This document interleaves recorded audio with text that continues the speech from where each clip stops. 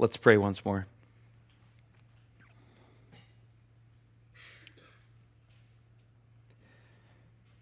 Indeed, our God and our Father, we desire, we hope, we pray that you would bring us to the heart of worship. We pray that you would shape us and make our worship to be truly acceptable in your sight. We pray that our worship would align with your will. So I pray now that you would cause your word, our risen King Jesus, to come alive to us. Cause it to come off the page and come into our hearts by your Spirit and dwell richly within us. Grant us to be under your word, not proudly looking down at it and telling it what it says, but grant us to be humble like children underneath your word, letting your word tell us something. So give us hearts to hear.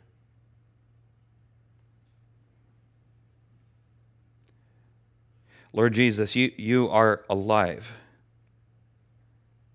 You are there. You are in heaven on your throne right now. So we desire your pleasure from our worship. We desire you to take pleasure from what happens here. So have your way with us, please. Do whatever you desire, please, now. So come work in my words, constrain my words, carry them along, and carry along our ears. Do a good work now, we ask, in Jesus' name, amen. Well, in this season of searching for a worship director, the elders and I thought it would be a good time to consider the topic of our corporate worship together. Now, I want to make my fundamental presupposition clear right at the outset, and I can get at it with a question. Have you ever wondered why did the first Christians, of all the things that Christians debated, all the things that Christians had councils about, all the things that, like baptism and communion, all kinds of things that Christians have debated about over the centuries, why was it that Christians felt free to make this monumental change right at the beginning of changing the literal day of worship from the Jewish day of the Sabbath, Saturday, to Sunday? With no counsel, no discussion, they just did it. Why? Why do we call this day the Lord's Day? Say it. It's the day Jesus was risen from the dead. Okay? So our starting point, when we talk about worship, we call this the Lord's Day, because this is the day Jesus was risen from the dead. We serve a risen Savior. We don't start with a theology, we start with a historical fact and a person, Jesus, risen from the dead. The resurrection of Jesus and the ascension means that our God lives. He lives and He is our life, therefore He deserves all of our worship. All of it. So, you're going to say, this is what we pay you for, Jed? Well, I'm about to say next. Yeah, it's so obvious. It's so obvious that it's totally overlooked all the time. We worship God. But we need to hear that. We come here to worship God, who is alive, who is risen, who is there. Who is there. He is the object of all of our worship, and therefore He sets the terms of the worship that He finds acceptable, and He does so, of course, in His Word. Now, there's a funny thing, though. When we look in the Bible, we realize that God is very specific about certain aspects of worship, but then He is fascinatingly silent about a lot of other aspects of worship. It's really interesting. But the more we think about it, it's actually very... it's cool. It's cool of God to do it this way. Here's my fundamental presupposition, threefold. Number one, we worship God. Number two, He wants us, on the one hand, informed by His Word at every turn. He wants our knee-jerk reaction to be, what does the Word say about everything? About everything. Having said that, at the same time, He leaves us with plenty of room, number 3, to exercise our own reason as we construct our worship service together every Sunday. So it's both. Are we Bible people, or are we people that use our noggins? And the answer is, well, yes, of course, both. Both. So with that presupposition, I want to consider 2 crucial passages about the church's worship in the New Testament. And they reveal 2 of God's priorities for worship: unity and warfare. Unity and warfare.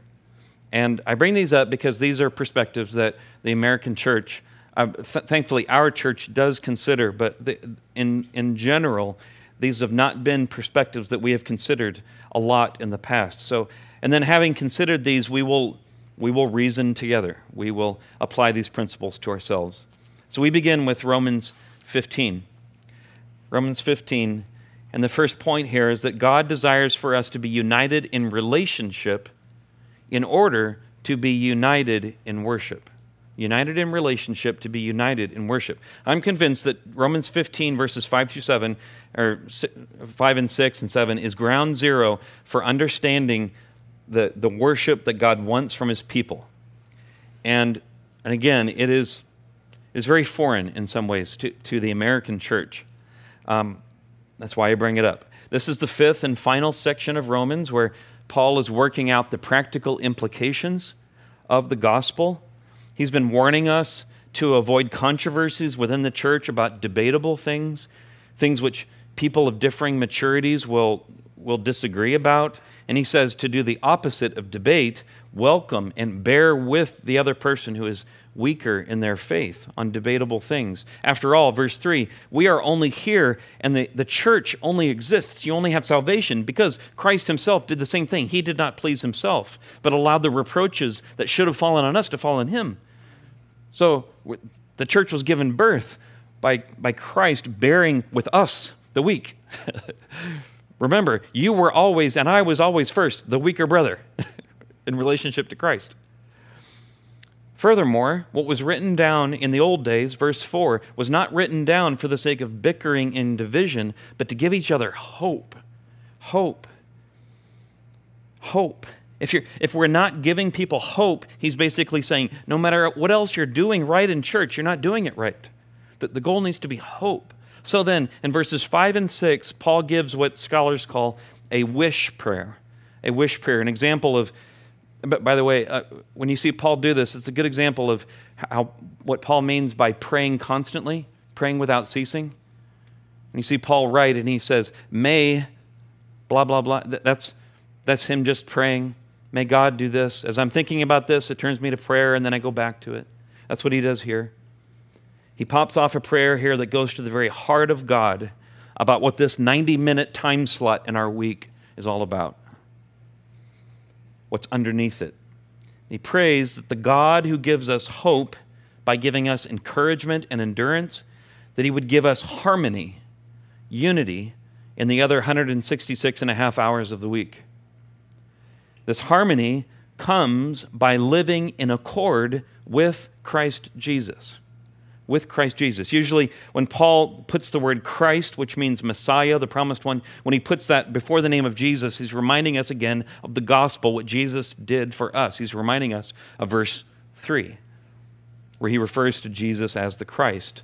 So when we live, what this means is when we live in accord with Christ Jesus, that means we will be like a guitar that resonates when you pluck another guitar like a foot away. We'll be like Him, and we will all be in unity around Him. He'll be at the center, and we're all in unity around Him, worshiping Him, trying to come into a greater and greater likeness of appearance to Jesus. And as we do that, we will gladly bear with the failings of others, not living to please ourselves, because we'll be coming more and more into the likeness of Jesus, and this will produce a harmony among us, a harmony outside of this room. Now, as I've said before, the reason for this, the reason why God wants this harmony is not because He's overly impressed with our piety. God doesn't need your holiness. He's good in Himself. He's fine. But that's the point, is that God is our everything. God is everything. God is the one who deserves our worship. God is the one who provides what we need to worship. As Paul said earlier in Romans 11, verse 36, from Him and through Him and to Him, i.e. Jesus, are all things. To Him be glory forever. Amen. The point is God. The point is God. The point is the worship about Him. Everything exists because of Him. Think about this statement. Everything holds together because He wills it so. Everything exists for Him. Therefore, all glory deservedly goes to Him. He deserves harmonious glory. So that means that when God commands our unity, God commands our harmony with one another, it's not that He needs harmony. It's that this harmony is meant to contribute to something else. It's not meant to make Grace Church work better or to be more attractive to outsiders or to have less conflict or to have more pious, less sinful people. God's goal in commanding this unity, the harmony, his result that He's looking for is, in verse 6, when we come together for this 90 minutes, that together we may, as with one voice, glorify Him.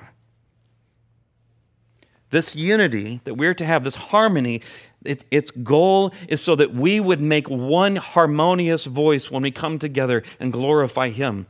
So let's put this in the negative, this principle. If we are not united together in ordinary life, when we come together on the Lord's Day, we can have the most excellent music that harmonizes together audibly, but all God will hear is pots and pans clanging together.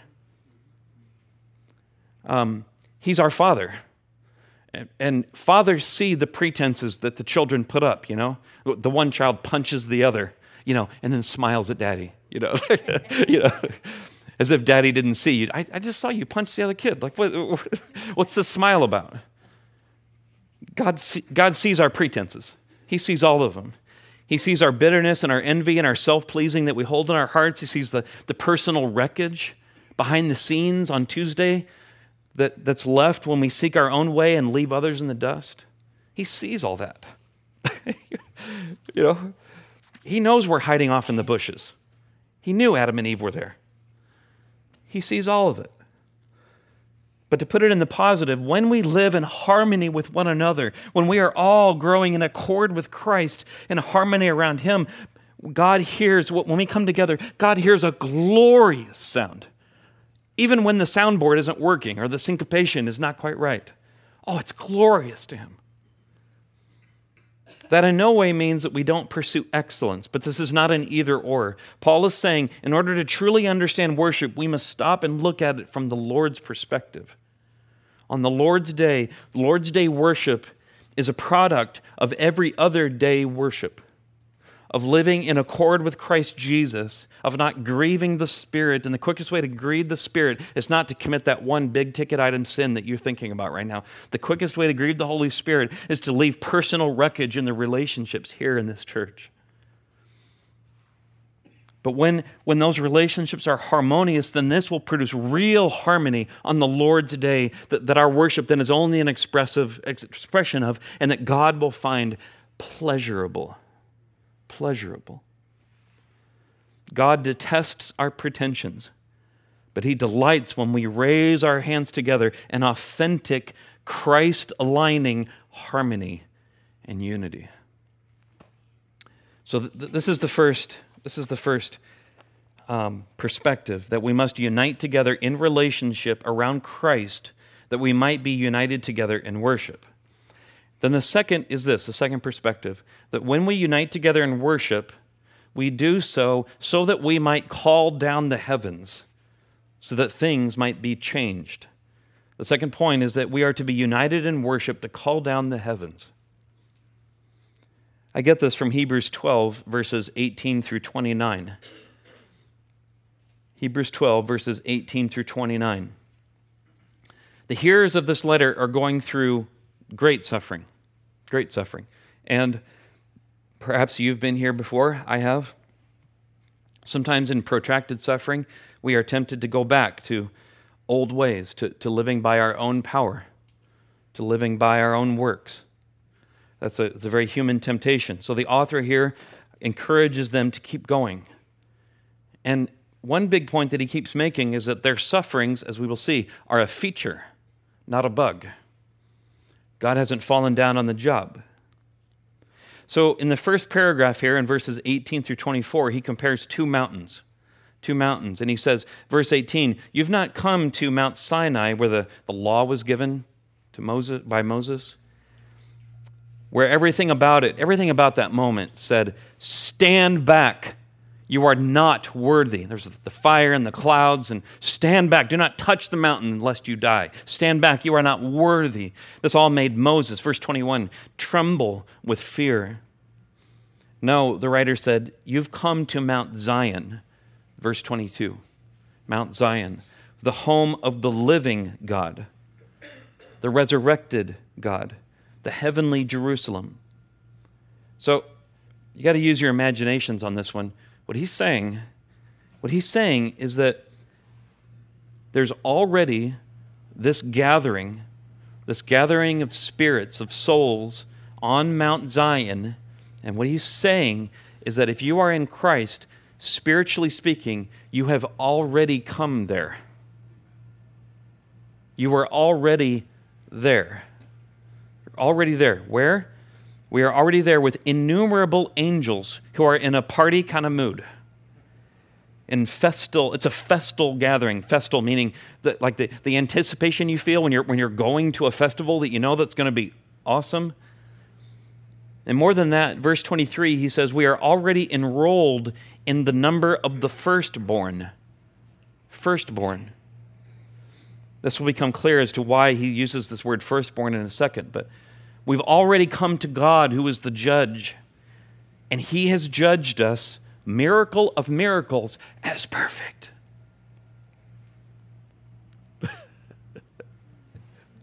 Can you believe that? It's one of those times in Scripture where if you're reading it, you ought to go, wow, yeah. Because do I deserve that? No.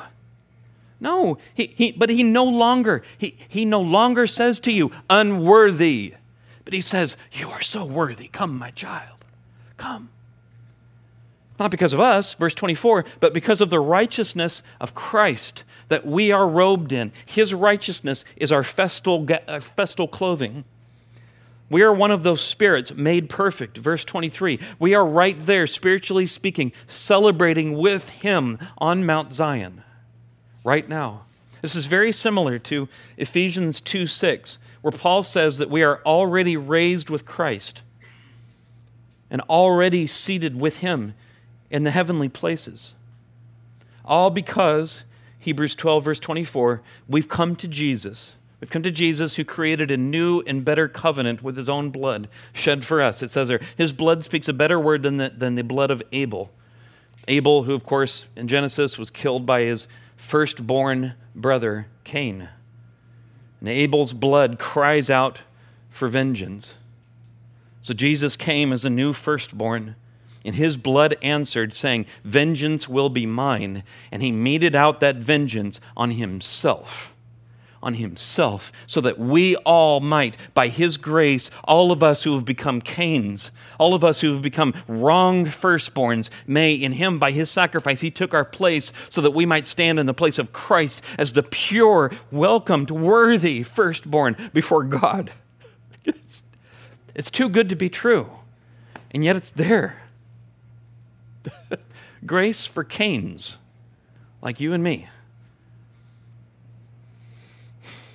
So all of that is worth worship, okay? We could stop right there and go, praise God, let's worship. But then the author goes on in verses 25 to 29. To the Hebrews, he says, verse 25, therefore, there's salvation nowhere else to go. So don't go back, don't refuse him, keep going with Christ, because, verse 26, he is shaking the heavens and the earth. He is shaking the heavens and the earth.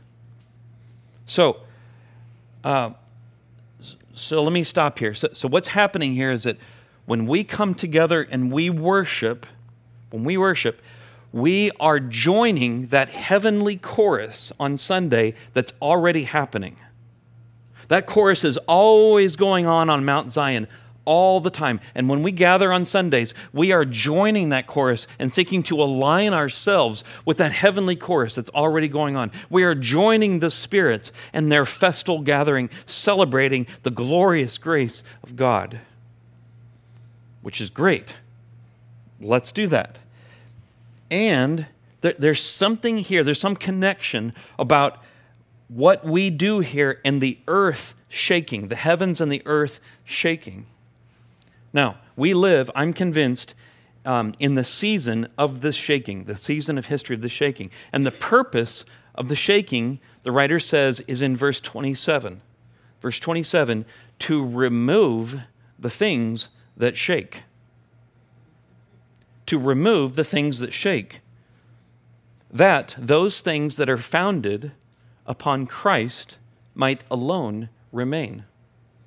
So the shaking, the earth shaking under your feet, the sufferings that you're going through, that's a feature, not a bug. God is doing the shaking. Why? To remove the things that need to go back into the grave and only leave that which is of Christ, that which is of His new resurrection life. So, what do you do when you feel everything around you shaking? All the institutions, all the morals in the culture. What do you do? And by the way, in just a second, I want to draw out the connection between the worship and the shaking. But in verse 28, we start to see here what is acceptable worship. Verse 28, we have gratitude. We have gratitude that as everything crumbles, we are not. That we have a kingdom that will remain. So we should come, and acceptable worship is worshiping with gratitude. Gratitude. That we've been given by God's grace, and that we don't need to go back. Yes, there's that temptation, but that going back is only going to lead us to a place that will be shaken and removed. But we have a kingdom that will not be shaken or removed. And we should offer acceptable worship. Acceptable worship. So what is acceptable worship? Number one, it is a grateful celebration. Number two, the writer says, it is reverence and awe. Reverence and awe. Not a craven reverence. Forgive me if I've shared this story before, but I remember once on an Air Force game Saturday in Colorado Springs, driving down Powers Boulevard, and they were playing Navy or some other academy, and so there were lots of planes in the air for the flyover. And just as I was driving down Powers Boulevard, the cars behind me all started to slow down. And then coming right down Powers was a stealth bomber. Just, whew. What I felt in that moment was reverence and awe. Why? Because, at least at that time, I thought, those guns will never be pointed at me. They will only be aimed for me. That exists, that awesome power that could literally wipe me and this whole city off the map right now is for me. That kind of celebration paired with reverence and awe. So, a grateful celebration paired with reverence and awe of what God has done, paired with some feeling about what's going on with this shaking? Why the shaking? And I put it this way, number three, an anticipation of conquest. An anticipation of conquest. Now, where does this third point come from? It comes from the book of Revelation, which in my view, my reading of the book of Revelation is like one big commentary on this shaking of all things that God is doing here. In Revelation, after the first couple of chapters, you see this very distinct pattern. First, we see worship on Mount Zion. I can't go into all of it, but you see We see the festal gathering that Paul speaks of here in Hebrews 12. The elders falling down in worship, the four living creatures crying, holy, holy, holy. The purified church, a myriad of peoples and nations of all tongues and tribes, worshiping the Lamb who was slain. You see this, and you see it here, you see it here, you see it here. But then each vision of worship in the heavenly places is always paired with and followed by judgments that fall on the earth. After the worship comes the horses of God's judgment riding, the cups of God's wrath being poured out, and the New Jerusalem coming down out of heaven, the bride adorned for her husband. So what is happening here? What's the relationship between the two? It is the prayers and acceptable worship of the saints that in the heavenly places that we join with on Sunday mornings, on the Lord's Day. We join with that, with those prayers and those worships. And it is those, in response to that worship, that God then does things on earth. It is in response to the worship in the heavenly places that God says, okay, I was just waiting for you to ask. And God changes things on earth. When we join with that festal gathering in the heavenly places, we are saying, let your kingdom come and let your will be done on earth as it is in heaven. And God goes, okay, I will. I'm glad you asked. So, in a very real sense, worship is warfare. Worship is warfare. The worship of the saints is the kindling by which our God, who is a consuming fire, it says here in Hebrews 12, lights the fire of his kingdom upon the earth. When we join with that festal gathering, we are saying, let your kingdom come, let your will be done, and let heaven be on earth, please. Come. And God says, okay. And as he does, we anticipate, as we worship, we anticipate and we look for just what that conquest will be. What's the next step of his conquest of the earth? To put it another way, what's the next step of his fulfilling his own great commission? Okay, so then let us reason together. Let us put our thinking caps on and ask ourselves, what does this mean? What does this mean for us?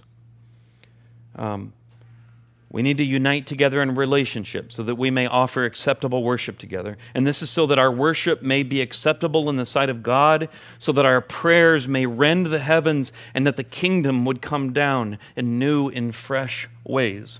We worship for the sake of God's good conquest of the world. After all, the greatest thing that's ever happened to us is that God would conquer our hearts. The greatest thing that would ever happen to us is that we have been conquered by the Lamb. So then, some practical considerations. And the practical considerations today are going to look like repentance. Next week, the focus will be more on what we should do. But as we sang earlier, in the heart of worship, the first thing we must do is to confess and to repent of those things that we've made it into that ought not be. So, Number one, beginning at the beginning here, and my first point is that this: you and your preferences, me and my preferences, are not the final arbiter of whether our worship is acceptable. That position is already filled. King Jesus is the final arbiter. So we worship him, by him, through him, for him. This is the Lord's day. We need to repent of taking his job for him, doing his job for him. He is the goal. He is the measuring stick. King Jesus. That's number one. Number two, in the same way, your entertainment and even your emotional pleasure in worship is not the primary goal of worship. Our goal is to worship him in ways that he says are acceptable, full of grateful celebration, balanced with reverence and awe, with an anticipation of the cosmic conquest that he is after. So we must repent of coming here with that same spirit with which we sit in front of a TV, or the same spirit with which we, belly up to the table at a restaurant. which is fine. It's fine to sit in front of the TV. It's fine to go to a restaurant.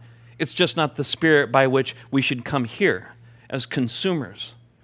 The church is not a spiritual big box store. The church is not a Christian version of Best Buy. We are here to give something to the Lord. We're here to give Him worship, and worship that is acceptable. Worship that is filled in spirit and filled with truth. So, number 3, we must not pit excellence in music against relational unity or vice versa. We must not pit excellence in music against relational unity, which the American church does all the time. We so value putting on a great show, an excellent presentation, without caring for your relational unity. And thus, to me, it is no wonder that God brought COVID and closed so many churches. We coldly neglect each other throughout the week, and then we expect God to supposedly receive our united sound on Sunday. I'm going to quote an old friend of mine. He used to say, when he got really riled up, he would say, "It makes me want to puke." I think that's how God feels about our worship, our excellent worship sometimes. When we treat each other like fecal matter the rest of the week, when we raise our outstretched hands on Sunday, all God sees and smells is fecal matter. He doesn't need our dancing bear acts. We must repent of pursuing excellence on the Lord's day at the neglect of relational unity. They go hand in hand. Which one should we desire? Both. One without the other.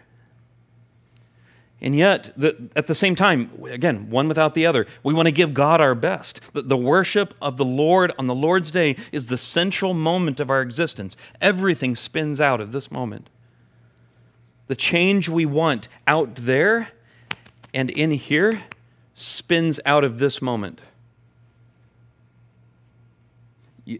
You, me, and this culture both, we worshiped our way into our problems by following false gods. And so the only way out is by worshiping our way out. You and me and them ones out there. We're all in this together. The change you want out there and in here begins and is required. It starts, and its power is worship. So much of our spiritual impotence is because we treat the Lord's Day so lightly. And when the church treats the Lord's Day so lightly, it is no wonder that the culture is so disconnected from God, because God's own people treat His worship so lightly. So I want to make one practical suggestion here. We spoke about this last night at the progressive dinner, but I want to express it to everybody here. Would you consider with me, and this is an ongoing process in my own family, so will you consider with me starting the Lord's Day on Saturday night? Starting the Lord's Day on Saturday night in such a way that you're set up really well for Sunday. So that you never show up to church and sit down and go, "Oh yeah, God." So then a question, what would that look like? What could you do on Saturday night that would get you both in the spirit of grateful celebration, but also reverence and awe of God, but also in relational unity with other people? So I'll give you a hint, it's not found on Netflix. So here's my suggestion, is to make a habit of having a fun feast with friends on Saturday night. A fun feast with friends. Yeah, you may want to clean up your house or don't. Who cares? Who cares? Do you have a dining room table? Do you have food in your house? Okay, you're good. You're golden. Have a fun feast with friends. Sing a hymn around the table. And then have a good time celebrating with each other in the Lord. Sing a hymn and then carry that spirit with you into Sunday. And then, then you'll have a totally different perspective on this time. Instead of, racing out to beat the Methodists to the Golden Corral after church, you can sit and just be in the moment with each other. I think it's a great way to introduce your friends that don't know Christ to the sweet fellowship of Christ without having to invite them to church, people who might be uncomfortable with church. Perhaps this could be your small group in the fall, a simple Sabbath feast with friends, joyfully ringing in the Lord's Day so that you all together go into the Sabbath with a jolly spirit of gratitude, reverence, awe, and unity into the Lord's house. And then, no matter what the sound system is doing, God will hear that and go, "Oh, I love that. Oh, I love it." So think about it, will you? Think about it, seriously. This could be a practical way that we repent of taking the Lord's Day so lightly. And I want to say this, though. I'm speaking generally. I'm not speaking of any one particular person in our church. I'm not even sure if I'm speaking of our church. Perhaps I'm selling past the close with our church, because I know so many people do take the Lord's Day, so they treat it so centrally in their lives. But I wouldn't be saying this if I didn't think we needed to hear it. Lastly, number 5, we must repent of a kind of worship that, how can I put this, that luxuriates in our failures and luxuriates in our weaknesses and luxuriates in our problems, to a worship that has an optimistic, confident faith that God is still on the move, that God is still working, that when we join that heavenly chorus here, when we align ourselves with that heavenly chorus that's already happening, that God is still in the business of going, okay, yes, I hear that. I will move. I will change. This is how you get out of the darkness that the news would have you in, this depressive cloud that whether it's liberal or conservative news, it all wants you to be there, hopeless. But when you're there, you're hooked. You're a slave to that, but it's not actually true. God is still there. God is still moving. Yes, on the one hand, I said not luxuriating in our weaknesses and our problems. Yes, come as you are. God meets us as we are in worship. But we should come with a confident optimism that God never leaves us as we are. That whatever is handed over to God, God raises from the dead, God transforms and renews, and then He hands it back to the world. God will do that with us, and God is doing it with the whole world. So God's enemies in this world, speaking of the news, God's enemies, they feel deep down their inherent instability, just like their father does. He knows he's on borrowed time. He knows he's on a leash. And that's why they pursue more and more power, why it never ends, because they know if they stop, all the hot air will leak out of the balloon. All the hot air of being inflated with self and ego, self-power, self-sustenance, and they will fall. So that's why they're so threatened and attacked when anyone resists their lust for power. And so the Lord's Day is when we confidently gather and we confidently proclaim to the heavens and the earth that Babylon's going to fall. And we proclaim it to ourselves. We proclaim it to ourselves in confident hope that shaking that we feel, that's for you, not for us. I mean, it is for us because there's things in us that God does not want to remain, that need to go back into the grave. But there's still time to repent. There's still time for y'all out there to join us in this kingdom that will never fail, that will never be shaken. So we too must repent from We bring all of our failures, we bring our weaknesses, we bring our sins, as we will today in communion. But we do not stay there. We do not luxuriate in them. We bring them in hope that God will raise us from the dead, that God will shake them away and make us new. And God will not only do that in us, He will do that in the whole world. That He is still doing that in the whole world. We need to repent from luxuriating in our weaknesses to coming to Him and saying, whatever you want of me, whatever you want, here I am. I lay myself before you. I am yours. I am yours, and I'm a mixed bag, but I hand myself over to you. I ask you, will you recommission me? Here I am. Send me. I know not where, I know not what, but I lay myself at your feet with confidence and hope. Hope that you are the God who is risen from the dead, who is ascended, and who reigns right now and can do with me in whatever time I have left, whatever you want. Will you? That's worship. That's worship. And I pray, oh God, I hand you over and I pray, will you cause your kingdom to come? Will you cause your will to be done in here and with them ones out there? Will you cause your will to be done on earth as it is in heaven? And then we pray that and we sing that confident that God never commands us to pray something that He will not say yes to.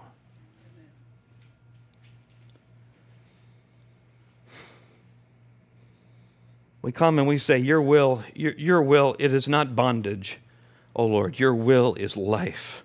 Come. Come.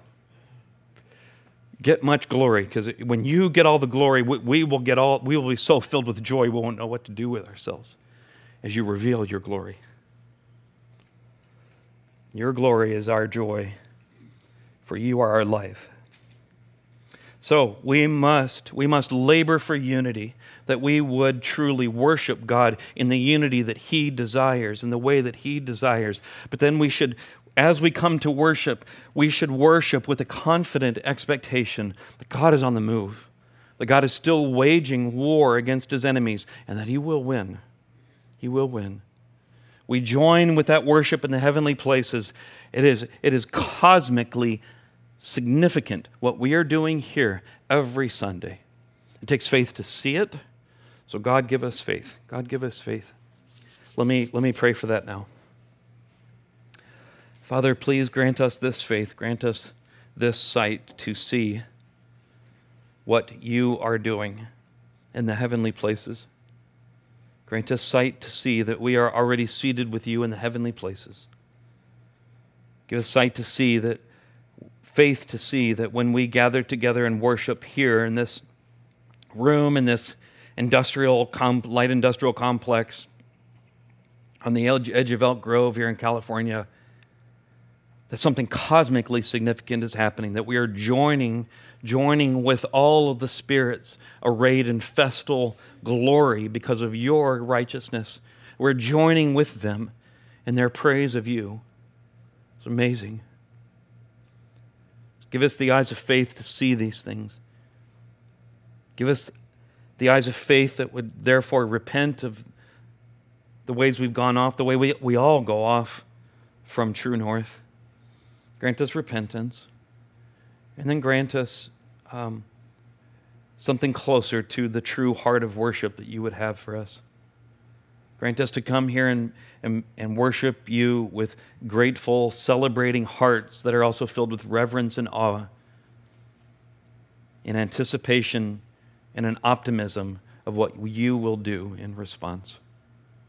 To you be the glory. May your glory cover this earth as the waters cover the ocean, we ask. In Jesus' name, amen. Well, now we move to communion. But, Christian, above everything else, hear the benediction. Your God smiles upon you. Your God smiles upon you. And He's already given you His only begotten Son. how will he also not with him graciously give you all things? All things.